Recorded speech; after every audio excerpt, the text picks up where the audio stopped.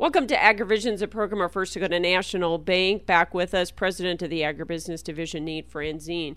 Nate, you were recently at the South Dakota Bakers Ag Conference in Pierre and on a panel talking about overall economic trends. And what are some of the takeaways from that in terms of inflation and how all that's going to impact agriculture even?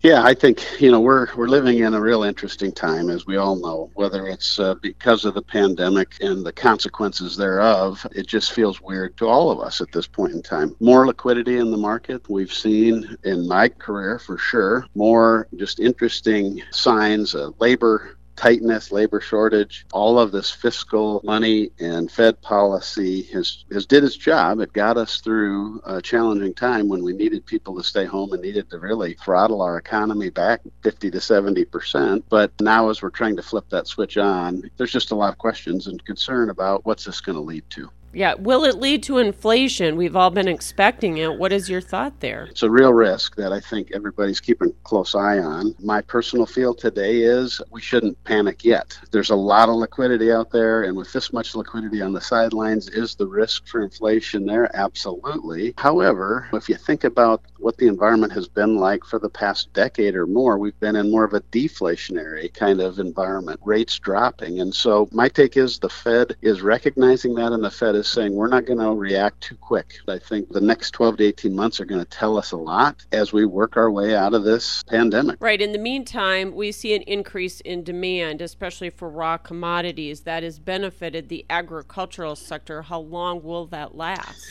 That's a great question. I think we're down to two real things that we need to be watching. If it's a supply-driven rally, most likely it's going to be rather short-lived. The real question is there a growing demand trend here that's going to last a while? It's too early to know that, and I think that's something we're going to really keep our eye on. Thanks so much for joining us, Nate Franzen. This is AgriVisions on WNEX.